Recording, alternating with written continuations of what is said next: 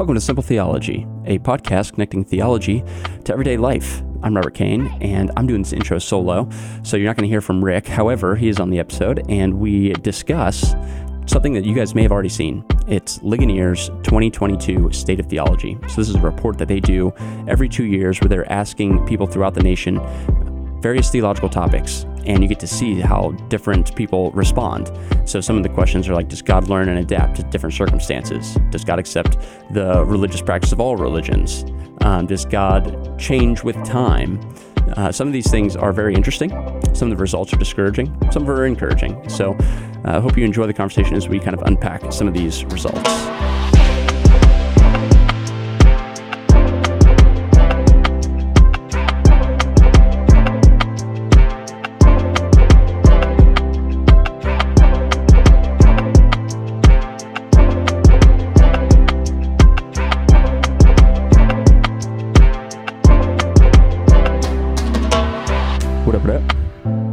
How's it going, man?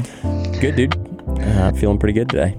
Yeah. How are you doing? Hey, how about those Browns? Oh, man. How about those Browns? If I'm a Browns fan anymore or not, but it was good to see them beat the Steelers last night. Yeah, that was... Steelers are a mess.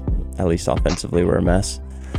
But I like Mitch Trubisky. Scoreboard would say defensively, too, but it's fine. It's whatever. Yeah, in my fantasy league, I had the Steelers defense, too. But without TJ Watt, we're different defense. But yeah, not a good night for Steelers fans. It's all right. You guys will bounce back. You always do.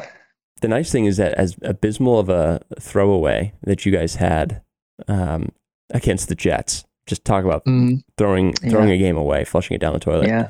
You guys only had to mourn a few days. So that was Sunday, and then you had a Thursday night game. And so you're already like, okay, we're 2-1, we're leading the division, we feel good. So you should be 3-0. We popped up our chests a little bit, and we're feeling pretty good. Walking a little taller today. Exactly. Yeah. Unlike the Steelers. Other than that. Yeah. And really unlike the state of evangelicalism as a whole and our nation's state of theology, which we are getting into today. So some of you guys probably already heard other podcasts talk about this. We're certainly not the first horse across the finish line here, but this state of theology that Ligonier does every 2 years, I believe, is really helpful and kind of gives some trajectories as to what the nation is believing as a whole regarding particular Christian beliefs. And then also you can filter it. And so you can see what the nation's believing and you can see what evangelicals believe. So if you guys haven't checked this out, highly recommend it. It's very visual, so it's very helpful with regard to digesting a lot of data in bite-sized chunks and very easily digestible chunks. But it's thestateoftheology.com. So thestateoftheology.com. We'll link to it in the show notes. But basically, Rick and I, we just wanted to walk through a little bit of it. And before we even jump in, Rick, do you have any like preliminary statements that you want to make about the state of theology? There's lots of statements, and then there's 34 statements. 35 statements, actually. 35. I would say, it was very discouraging in a lot of ways, and I'm still kind of like processing it. I read some of it yesterday, and then more this morning, and we'll get into like just some of it, and it reveals like some of these answers that people who are answering the questions and they identify as evangelicals are not evangelicals. Right. And I think about the quote I heard from Paul Washer when he was just talking about essentially everyone's using the word the church this, the church that, and that the church are God's elect. They aren't the people who answer surveys saying I'm a Christian. And so people want to, dog on the church and all those things. And, there is critique. It's good to be critical and to evaluate human broken people. But the reality is like God's people are going to be made perfect. Right. And so there's a lot of answers in here that what it's revealing is there's a lot of people who identify as Christians and they're not Christians. Right. And that's terrible. Like it's because they're in churches that are affirming their views and then they're not teaching good and right doctrine. Yep. But yeah, there's a lot in here. Those are my initial thoughts. Rob, how about you? Do you how's this kind of hit you? Just discouraging. I mean, it's not surprising, but I think it's one thing to say it's not surprising, and another thing for that thing that you kind of thought might be true in the back of your head to be affirmed. And so because it's being affirmed, it's discouraging. So it's also motivating, because sometimes you feel like, hey, are we being too theology heavy, either in our church or in the things that I'm talking about? And you realize, no, we're not. Like, we need to educate our people. I mean, the Lord says that my people die for lack of knowledge, and people are perishing because they don't have a right knowledge of who God is. And so the claim that some churches are too theological or too heady, I think is just a bogus claim, and this state of theology reaffirms that. So, well, I think that it's also hard because, like the verse says, knowledge that puffs up, right? And so, like, how do you help people have true knowledge? So that's saving faith. That's not just head knowledge. And then how do you, I mean, this is the same battle for everyone, for us. How do you not become comfortable because you have the right knowledge, if that makes sense? Right. Like, you have peace because you feel like you're studying the scriptures and you're working out your theology, and that's good. But you're not, like, content. You're not just apathetic and settled, if that makes sense. Yeah. But to press on to know the things of the Lord, it's good. Yeah. Yeah, there certainly is knowledge that puffs up. So we do need to be leery of that. One of the things that is a helpful reminder is that if the knowledge that you're acquiring is puffing up, then it's short-circuited. It's not as much knowledge as you think it is.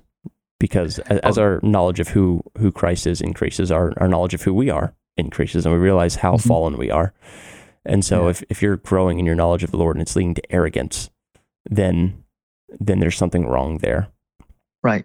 Yeah. And we haven't said this maybe for a while, but we just talk about, like, good and right theology makes you love the Lord more. Right. So if you're super astute and you're studying all these things and your heart is growing prideful and you're becoming arrogant and you're kind of chomping at the bit to show what you know and all those things, like, your theology is faulty. Like, you might be learning things about God, but you're not getting to know God. Right. You're not drawing near to him. So watch our doctrine and our life closely. That's it. Okay, so let's jump into this. We've got several things we want to point out here. So real quick, if you do go to thestateoftheology.com, you will see the graphic right there on the front that is kind of a circle with a line going through it, and the word "the state of theology" in the middle there. And you'll see that there are 35 sections in that. That's because there are 35 statements that they asked in this survey, and to my knowledge, they were true or false. At least it says true or false on these statements. Some of these say strongly agree, somewhat agree, neutral. I think the question is presented like, is this statement true or false? And then you respond with yes. Okay, thank you for that. Thank you for that. And so you'll see on that first page, that image, and if you scroll down, you'll see what this first page is a summary. And if you want to see each individual statement, then you'll have to go over to a tab so the first tab says Key Findings, the next tab says Data Explorer.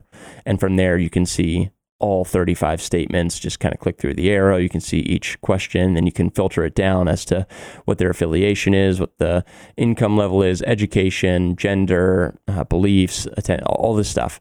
So very helpful. For sake of making it easy, we are looking at not only what the overall response was, but then also those who affiliate as evangelical. So they're affiliated in some way with an evangelical church. And to further clarify Someone things, say evangelical. Some would say evangelical. Those are just the blue collar people. That's right. I'm just kidding. I have no idea. I have no idea either. But we don't know. Rick, as we talk about evangelical and evangelical, it would be helpful to get a definition as to how Ligonier is viewing that. So could you give us the definition? Yeah. So the way that they kind of map it out, they have these 4 criteria. And if you've been a Christian, I would just say if you've been a Christian for a while, then you know that the term evangelical has, in some spheres, a lot of baggage. It has a lot of kind of vagueness to it, like what does that mean? But here are 4 kind of clarifications. 1, you believe the Bible is the highest authority for what we believe. 2, it is very important for me personally to encourage non-Christians to trust Jesus Christ as their Savior. 3, Jesus Christ's death on the cross is the only sacrifice that could remove the penalty of my sin. 4, only those who trust in Jesus Christ alone as their Savior receive God's free gift of eternal life. So this kind of clarification that you believe God's word, you believe it's important to share your faith with unbelievers, because you believe that Jesus Christ's death on the cross and his blood paid the price for your sin, for your salvation, and it is only those who trust in Jesus for this that will be saved for eternity. So some kind of broad but clear things. So your Catholics wouldn't be evangelical. You're, for the most part, I mean, as a church institution, most Episcopalians, most more liberal Anglicans wouldn't be evangelical. Obviously, there's a ton of churches that would fall under the umbrella of Protestantism, but probably wouldn't be evangelical. Really progressive Unitarian churches, obviously, churches that have pretty much just walked away from the scriptures entirely would not be evangelical. So someone could even make the argument like your mainline, really liberal denominations, like the New Methodist denomination or the liberal split from that. Mm-hmm. You can say they're not evangelical. So that's the kind of the way they define that. It's good. I think it's helpful because, again, that term is thrown around all the time, and you're left wondering what is an evangelical. Right. I would dare say most of our listeners probably are evangelicals. That's an assumption, but that's a guess. I'm guessing that's right. Yeah. I don't look at the data enough to tell you. I don't even know if I have access to that kind of data. I don't know what Red Circle provides, but yeah, I'm guessing most of the... they don't have to do a survey before they listen to the podcast? Surprisingly, no. The bar for listening is unreasonably low. So these are the statements of this is how they define evangelical. And then when they ask the question in the survey, they give responses for those just all U.S. adults, right? And that would include the evangelicals. And then they separate out the evangelical response. Yeah. And we're probably going to spend most of our time talking about the evangelical response because that's what's the most troubling. Yeah. The fact that there are Christians there are people in America who don't believe the Bible is God's inerrant word. That's not surprising, and yet for someone are affiliated with an evangelical church, that's a real problem. Yes, and that's what I think we'll find in a lot of this is the answers reveal that you're not actually an Orthodox Christian. Yeah, you're not even an evangelical because you're denying things that are required to be an evangelical. Right. So, right. Yeah. Okay, so let's look at this. We're not going to go through all 35 of these. Otherwise, we'd be on here for 3 hours. So if you are interested in seeing what each of these are, hop on there, thestateoftheology.com, and I'll try to remember to link to it in the show notes. But let's go through a few of these at least. So I want to start, Rick, with statement number 3. Yeah. And it reads this: God accepts the worship of all religions, including Christianity, Judaism, and Islam. Yeah. So U.S. adult respondents?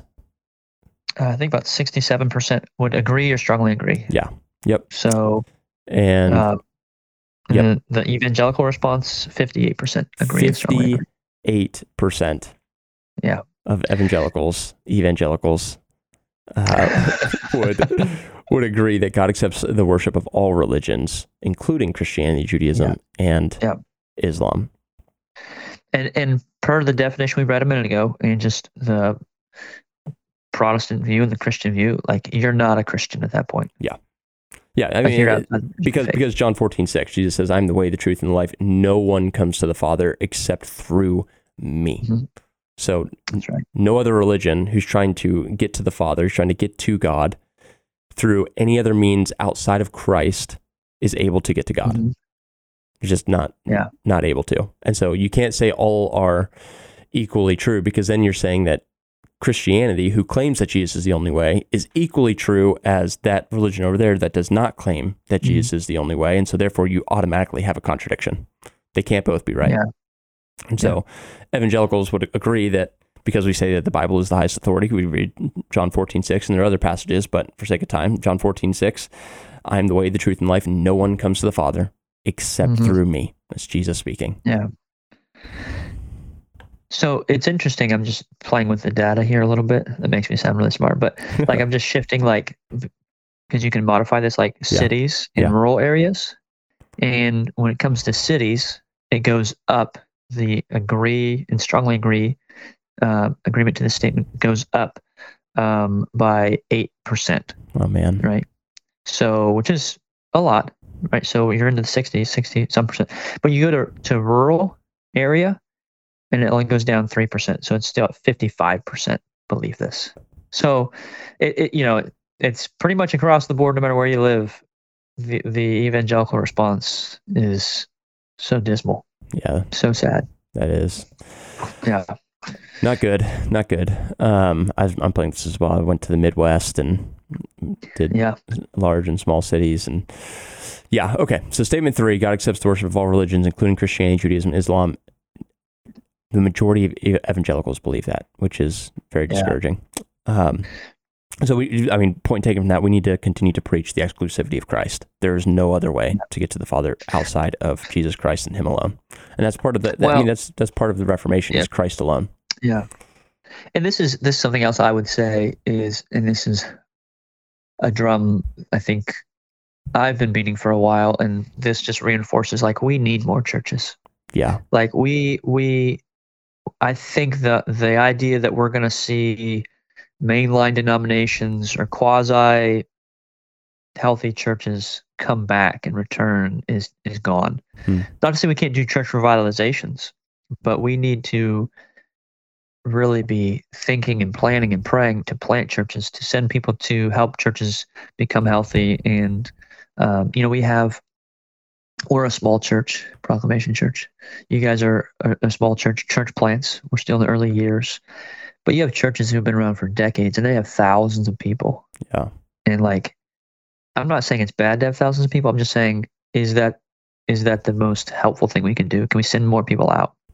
And there, people want to pick apart that argument, because they'll say, well, we shouldn't have a church of 100 people. We shouldn't have a church of 400 people. We should have churches of 20 people and all that stuff.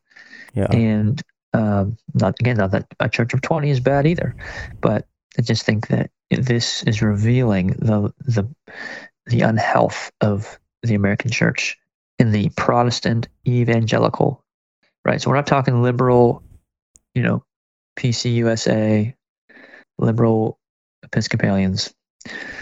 This is us. Yeah. So, right. Just like the show. Not the show. Which you're a big fan of. No. You say you watch it all the time, every night. Every night. I don't have an opinion on it. I haven't watched it enough. I've seen Rob, I can neither confirm nor deny. Yeah. So those who are big fans of This Is Us, I am not saying that I disagree with it or that I don't like it. I just have not seen enough of it. Rob the politician. I like it. Very small chunks. That's it. My well politicized answer. Okay, so statement number 4: God learns and adapts to different circumstances. God learns and adapts to different circumstances. Oh. And go ahead. Yeah, so 52% agree or strongly agree with this. This is just all people respondent, all respondents. Yep. Right, believers, non-believers, whatever. Yep. And then for the evangelicals, 47%.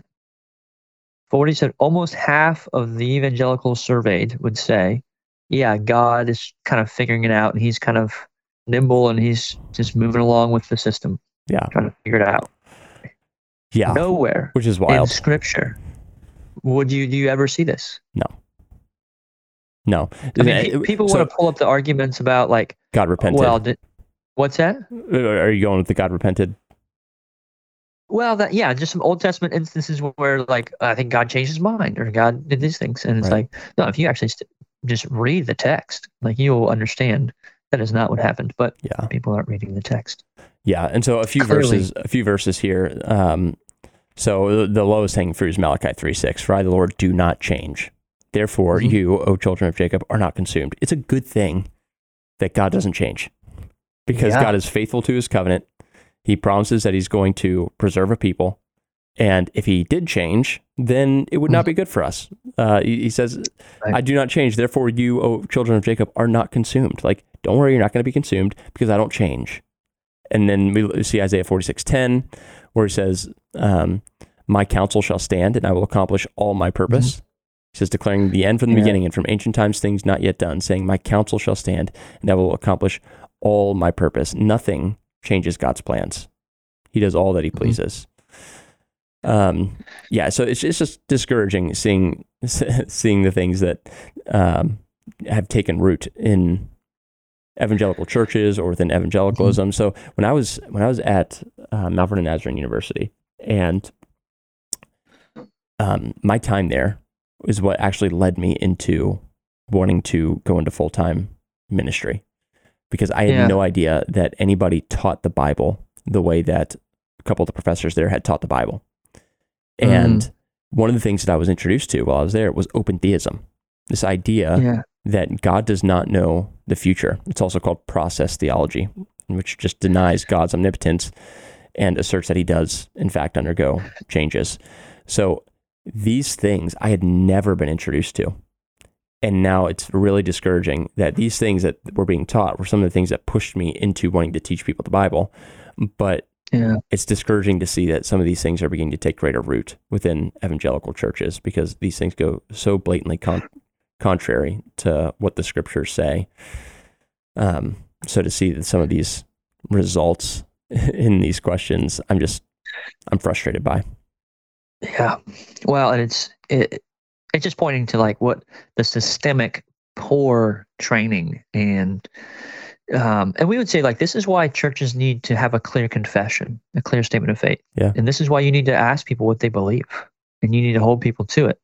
Because when people are left to just figure it out on their own, like, I like this church, so I go to this church, but I don't really believe these things, but that's okay because, I'm still, like, we all love Jesus, therefore we're all cool. It's all good. It's like, no, you need to be held to a confession. Yeah. That's orthodox. Right. Yeah. The Lord, it says God learns and adapts to different circumstances, which, that goes contrary to 1 John 3:20. For whenever our heart condemns us, God is greater than our heart, and he knows everything. If he knows everything, he can't learn. He can't adapt, because if he were to change at all, any variation of what he is, then him already being perfect, any change would have to be to a less perfect state. If he's perfect, he can't become more perfect. He already is perfect. And so he doesn't learn or adapt because he already knows everything. So frustrating to see these results, frustrating to see open theism and process theology taking root. Yeah. All right. I would agree. Next one, Rick, statement 6. I'm way ahead of you. Can you read it? No, I can get to statement 6. Here we go. Jesus is the first and greatest being created by God. Jesus is the first and greatest being created by God. Right. So hopefully you picked up on the issue with that. Jesus was not the first created being. Jesus is God. And so it's interesting second, because... right? What's that? He was the second created being. Yeah. Maybe third. After the Holy Spirit, somewhere in there. Yeah, right. It's a mystery, so we don't want to act like we can know, because the Bible doesn't speak to those things. So with that statement, 55% of all respondents agreed. 55% of everyone surveyed said, yeah, I agree. Jesus was the first created person by God. 61% of evangelicals agree with that. Yeah. It's just like astronomical. Yeah. It's ridiculous. I mean, you're not a Christian. You are literally not, by definition, not a Christian at that point. Yeah. If you agreed to that. Yeah. I mean, so a few years ago, I was working at another company, and I had a coworker who was Mormon. And we met on Wednesdays over lunch, and we would just kind of talk through some of the differences in belief. And the tricky thing about Mormons is that they like to use Christian verbiage, but they have different definitions. So when they'll say we believe in the Trinity, which is a core tenet of Christianity, but their understanding of the Trinity is different than our understanding. So if you have a Mormon friend or coworker that you're talking to, just be aware of that. And they view Jesus as a created being. They believe that he and Lucifer were sons of God that were created, and they're essentially co-equal in power. And so I had to just point out some simple things like John 1:3, where we read that all things were made through him, through Jesus. And without him was not anything made that was made. So all things were created through him. And without him, nothing was made that was made. Colossians 1:16 also says, for by him, by Christ, all things were created in heaven and on earth, visible and invisible, whether thrones or dominions or rulers or authorities, all things were created through him and for him. Yeah. And I mean, it would be interesting to have, like, what would the survey have said 70 years ago? Right. You know, middle of the 1900s, the 20th century, like, were people just as a culture, I mean, I feel like even those who didn't attend, I guess that's my point, those who didn't attend church, who weren't Christians, had better theology, so to speak, than those who claim to be Christians who go to church. Right. Which is shocking. And then you would say, I mean, when you start thinking, he's a created being, he's the greatest created being by God, but he's the one who's supposed to atone for your sin. How is he supposed to atone for your sin? Right. How is Christ, who is a created being, worthy of paying the price for your sin? And so you just begin to ask these basic theological questions. And, so it's interesting, and it's very sad. Yeah, it is discouraging. I would say. Yeah. Okay, what's the next one, Rick? Well, the one that I kind of pulled out that I thought was interesting that I wanted to mention was statement 9. The Holy Spirit is a force, but is not a personal being. So again, having to do with really bad theology of the Trinity. People identify the Holy Spirit as a force, but not a being, not a person of the Trinity, the Holy Trinity. And of everyone who responded, 59% of all the respondents would say they either strongly agree, or somewhat agree. So there's a affirmative statement to that statement. And then among evangelicals, over 55% of evangelicals responded that they either somewhat agree or they strongly agree to this statement, that the Holy Spirit is a force, but is not a personal being. Again, so 59% of U.S. adults and 55% of evangelicals agree that the Holy Spirit is a force, but not a personal being. So you're out. Star Wars like style. You're not. Yeah. No, seriously though, that's it. Like, this is the force. They have Star Wars theology. Yeah.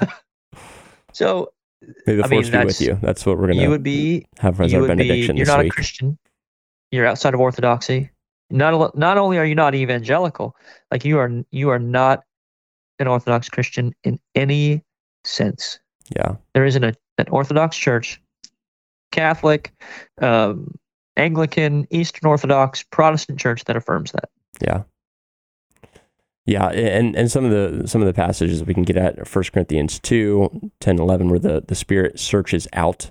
We see that there are various characteristics about the Holy Spirit. So the one is the Holy Spirit is a thinking being. So he searches things out. Yeah. He finds things and identifies them. So you see in 1 Corinthians 2 that he searches out and shows us even God's deep secrets. Then the Holy Spirit has a mind. We see Romans 8:27. He who searches our hearts knows the mind of the Spirit, because the Spirit intercedes for God's people in accordance with the will of God. The Holy Spirit's an emotional being. Because we read that we can grieve the Spirit.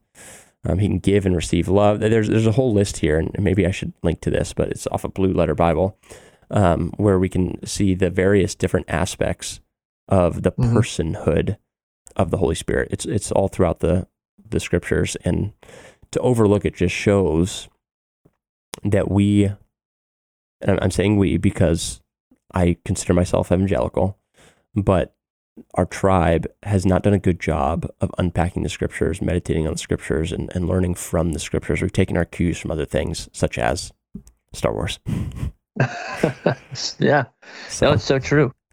Well, I want to look at kind of two statements at the same time, both dealing with sin, 12 and 13. 12 says every everyone sins a little, but most people are good by nature. So there's this, we're in general good people, and 55% of evangelicals agree with that. 55% of evangelicals say, everyone sins a little, but most people are good by nature, right? So we believe Scripture would say they're not. And there's some difference in evangelicalism about, original sin and how that works out. Right.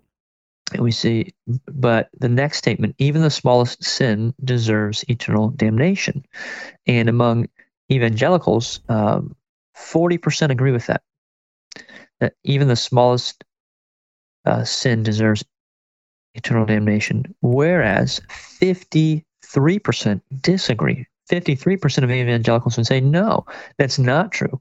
We don't believe that even the smallest sin deserves eternity in hell. Yeah. And again, like, there's an element of, at some point you cross over from poor teaching to false teaching. Right. And what we're seeing a lot of, I think, is not just the result of poor teaching, but false teaching.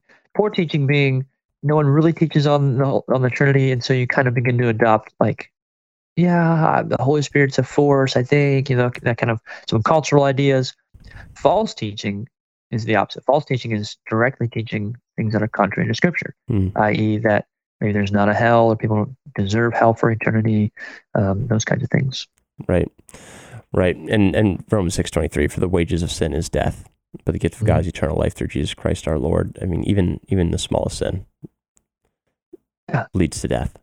And we see that in the garden, where Adam and Eve broke God's one command to them of don't eat from the tree of knowledge of good and evil.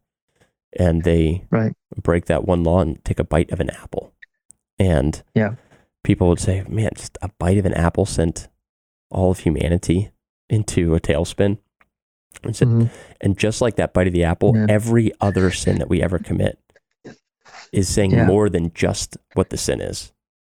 It's saying, I no longer am pledging allegiance to you, God. I'm pledging allegiance to something else. Something else is my God in this moment. And I no longer am trusting you to be who you say you are. I'm no longer trusting you and your plans for me, for my life.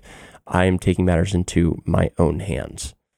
And so it's saying more than what just we outwardly see. And to do that one time is an act of rebellion against the High King.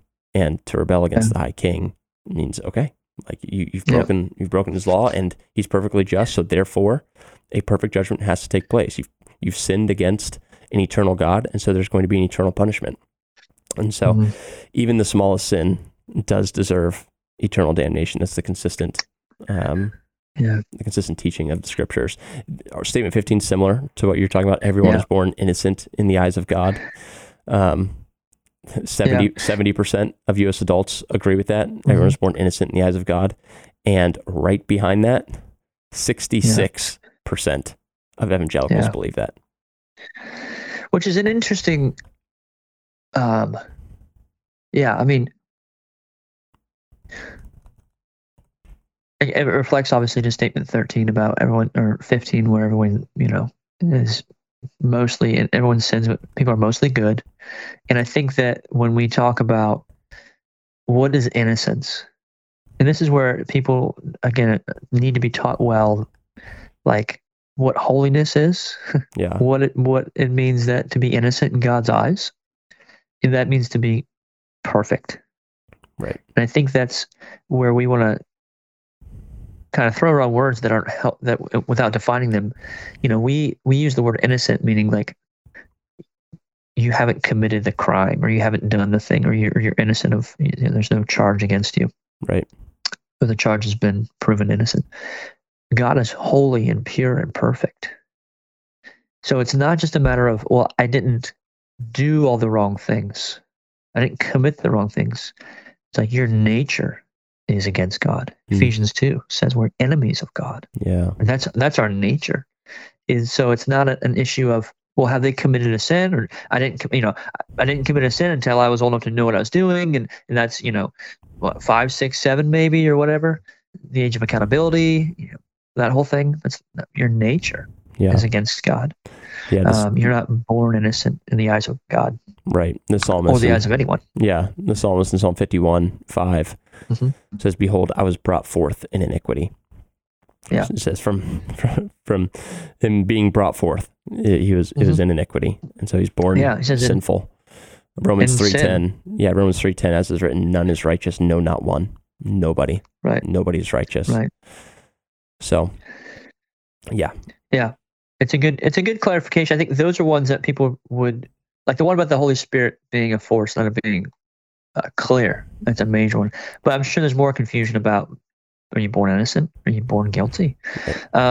Statement 22, worshiping alone or with one's family is a valid replacement for regularly attending church.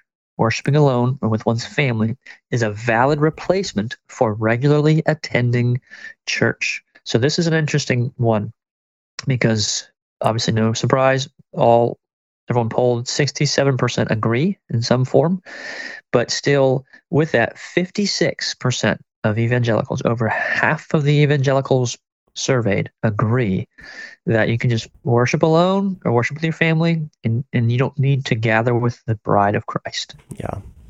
You're good to go on your own. Maybe you want to YouTube a little bit in there and get some worship, elevate worship going or something. Don't recommend elevate worship. Furtick. Gracious me. Get yourself. Do not listen to Stephen Furtick. For those of you who haven't listened to us long enough to know that we're joking, we are joking. Do not listen to Stephen Furtick.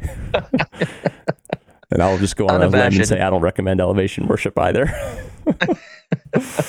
Do you sing any of their songs? Are you guys like anti? No, I'm not going to ask. I was going to say, you want our church position or do you want my position?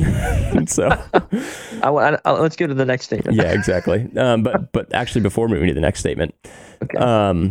So worshiping alone with one's family is a valid replacement for regularly attending church. So it's not terribly surprising because we are coming out on the other side of COVID, where a lot of churches just closed down and started to take things online, and they were doing online worship, and you were with your family in your house, and people were consistently being taught that this is a valid replacement. You can do this alone or with your family rather than physically assembling. And there are some caveats to that. I still would say that's not a valid replacement. But it's not surprising that these numbers are what they are, being in 2022 on this side of COVID. Well, and I would say, and then we're going to look at the next statement as well, which we'll just read that now, and then I'm going to say what I'm going to say, because the statement 24 says every Christian has an obligation to join a local church. 51% of evangelicals agree with that. 51% say yes, there's an obligation. So even smaller say this isn't even about attending. This is about joining, like committing, being a part of, whether that's a formal or informal process. But what I was going to say with COVID, I think, and I'm not against churches who shut down or like we all did all those things, but I feel like getting opened back up, some churches did more harm than good in perpetuating this belief by staying closed, not creating somehow community, whether it's intentional small groups or Zoom, whatever. Like they weren't working to create this community. It was just kind of, here's the YouTube link, watch the show. Hope you're doing well. Send us a message if you need something. Right. Comment in the comments letting us know you're here. Yeah. And then you hear the churches who are like, I haven't heard this in a while, but they're you talk to pastors are always talking about their attendance, and they're like, goodness, yeah. Well, we have this many on Sunday, but then we have this many people streaming, and I'm like, you can't count that. We actually grew during COVID. Our online attendance went up. Like, you're like, bro, that doesn't count.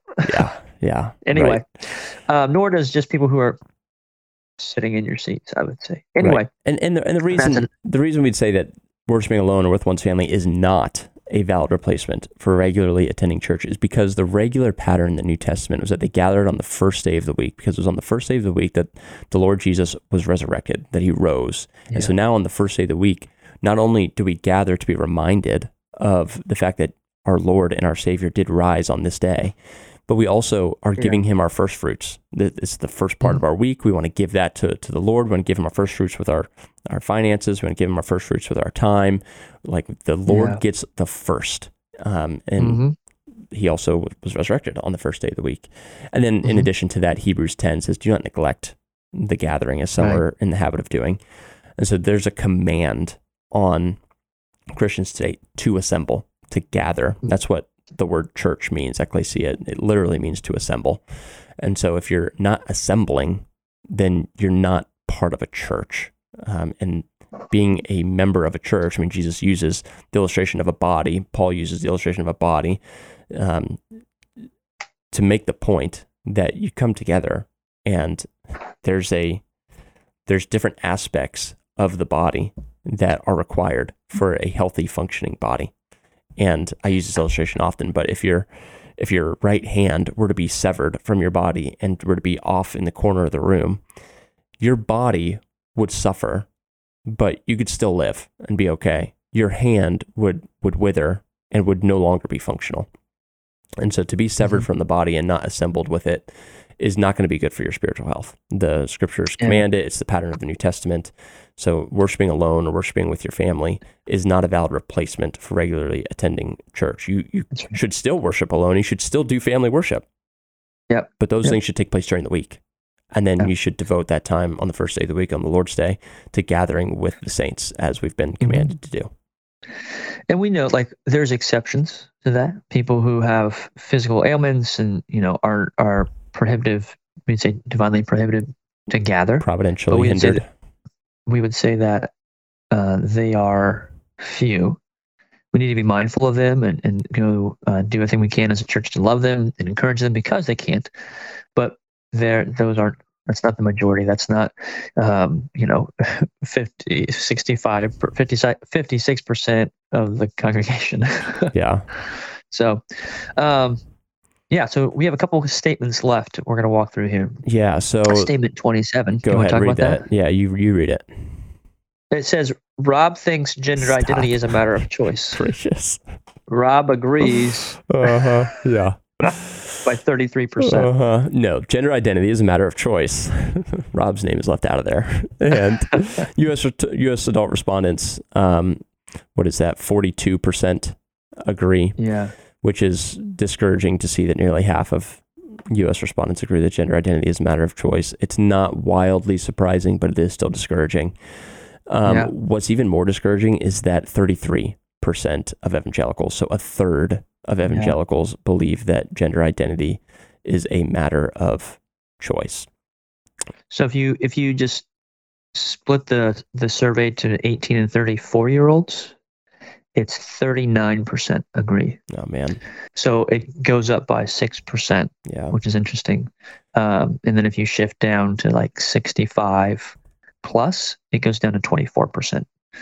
But just so you see kind of just some generational things there. Right. But it is shocking that, I mean, this wasn't even on people's radars 10 years ago, really. Right. This stuff is coming out of so fast. Like, no one was really thinking 10 years ago, oh yeah, it's a choice. Right. People would say, I feel like I'm a boy, even though I'm a girl biologically. And the response of the culture, rightfully so, would be to, let me help you kind of bring your thinking in alignment with your biology. Right. But now it's just flipped. It's like, well, let me try to alter your physical body to match what you're to come into alignment with what you feel or think you are. Yeah. So that's even to say that 33% of evangelicals. I mean, that's a huge chunk. Yeah. Like, that's not 5%. That's not 3%. I mean, it's obviously a third. I mean, the fallout from this in 10, 20, 30 years is going to be crazy. Right. And you read the answers to these questions about what evangelicals, quote unquote, say and think and believe, and they are in no way prepared to handle what's coming, because they don't even know what they believe. They don't even believe orthodoxy.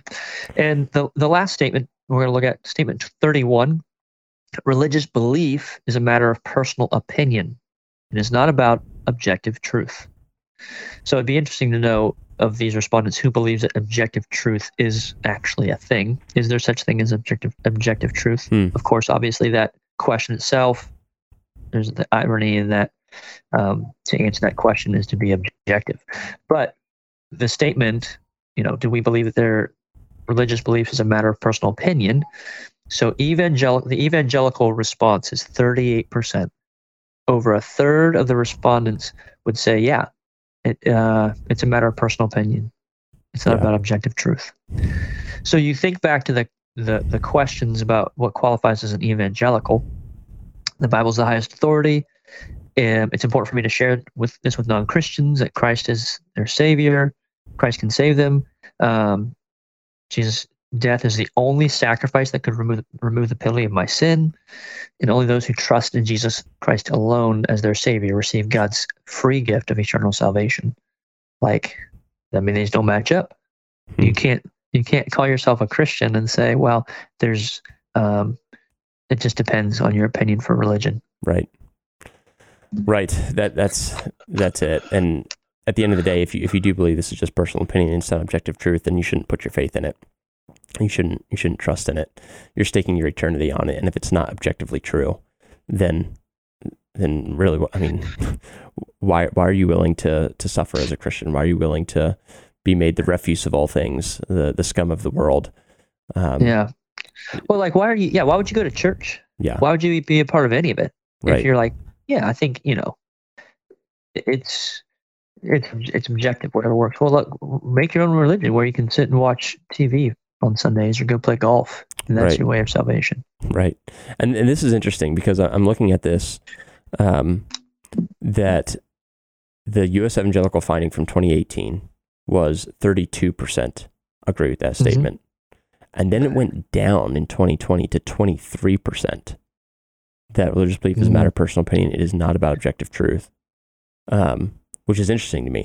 That was encouraging. But then since then, it's gone up to 38%. So from 2018 to 2022, it's gone up 6%. But from 2020, just 2 years ago, until now, 2022, it's gone up 15%. So I find that to be interesting. I don't exactly have an answer for it. But here's the thing. Listeners, if you do listen to this, you might not hear any of this episode because, Rick, I was looking over here and it said right error on it. And I'm a little frustrated. So listeners, if you get this, then praise God that you got some of this episode. You may have missed out on some of it. But yeah, I don't have an answer as to why that went from 23 to 38. I feel like that's a big jump, but who knows? I'm trying to look at that. What year are you looking at? It's on the summary.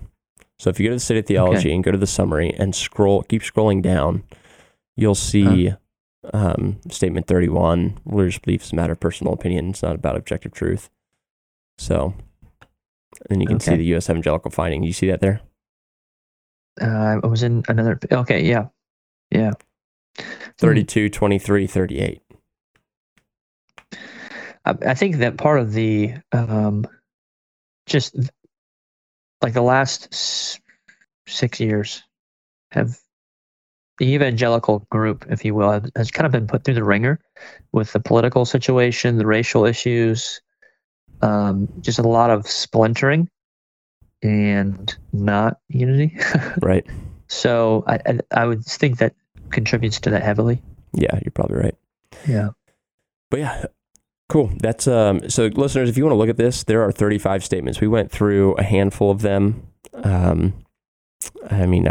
Maybe 10 or 11 of them, but there are much more to be had on here. You can kind of filter through the data. You can filter it out based off of where you are located, see what it is basically in your region, based off city size, based off of ethnicity, based off of household income, all these things. So you can kind of get a good idea as to what people around you, what your neighbors may be thinking. And it's a helpful evangelism tool to know this is what the people around me are likely thinking.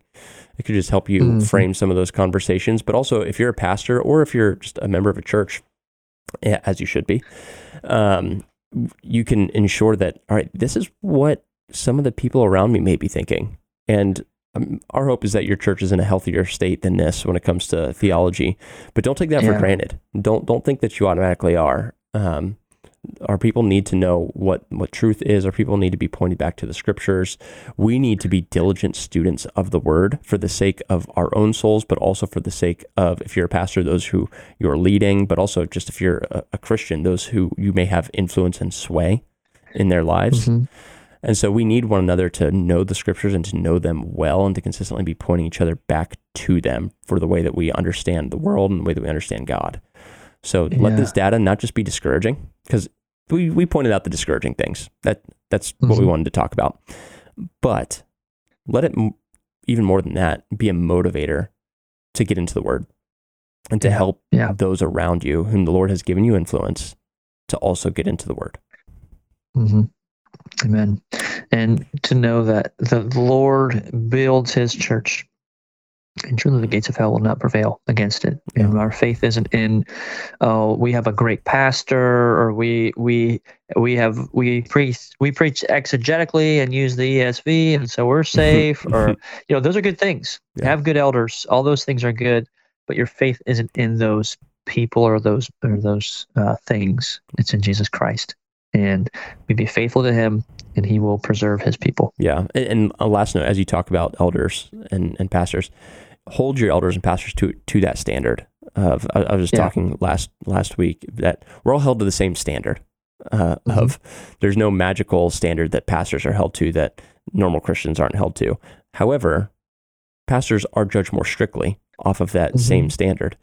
And so we need to ensure that our leaders are students of the word and are faithful in taking what the word says and helping people understand it, rather than just trying to go through topics that will draw more people in. That's right. Amen. Yeah. So it's discouraging. I think it's also it's helpful to have a clear picture. Like we know what's really going on, and people are like, oh, there's churches everywhere, and you're like, I mean, you might call them churches. They might call themselves churches, but they're probably not churches everywhere. Right. There are churches, praise God for that. And we all need to contend and strive to honor the Lord and faithfully follow him. And that's good. Yeah. Great. Rob, if you guys want to follow us, if you guys want to learn more about Simple Theology, head over to simpletheology.org. If you have any topics that you want us to discuss, feel free to throw them in there. I'd say you can follow us on social media, but we're really non-existent there anymore. So feel free to follow us, but you're not going to get a lot of material. But if you want to know anything about us, you want to see past episodes, head over to simpletheology.org. Peace out. Peace out.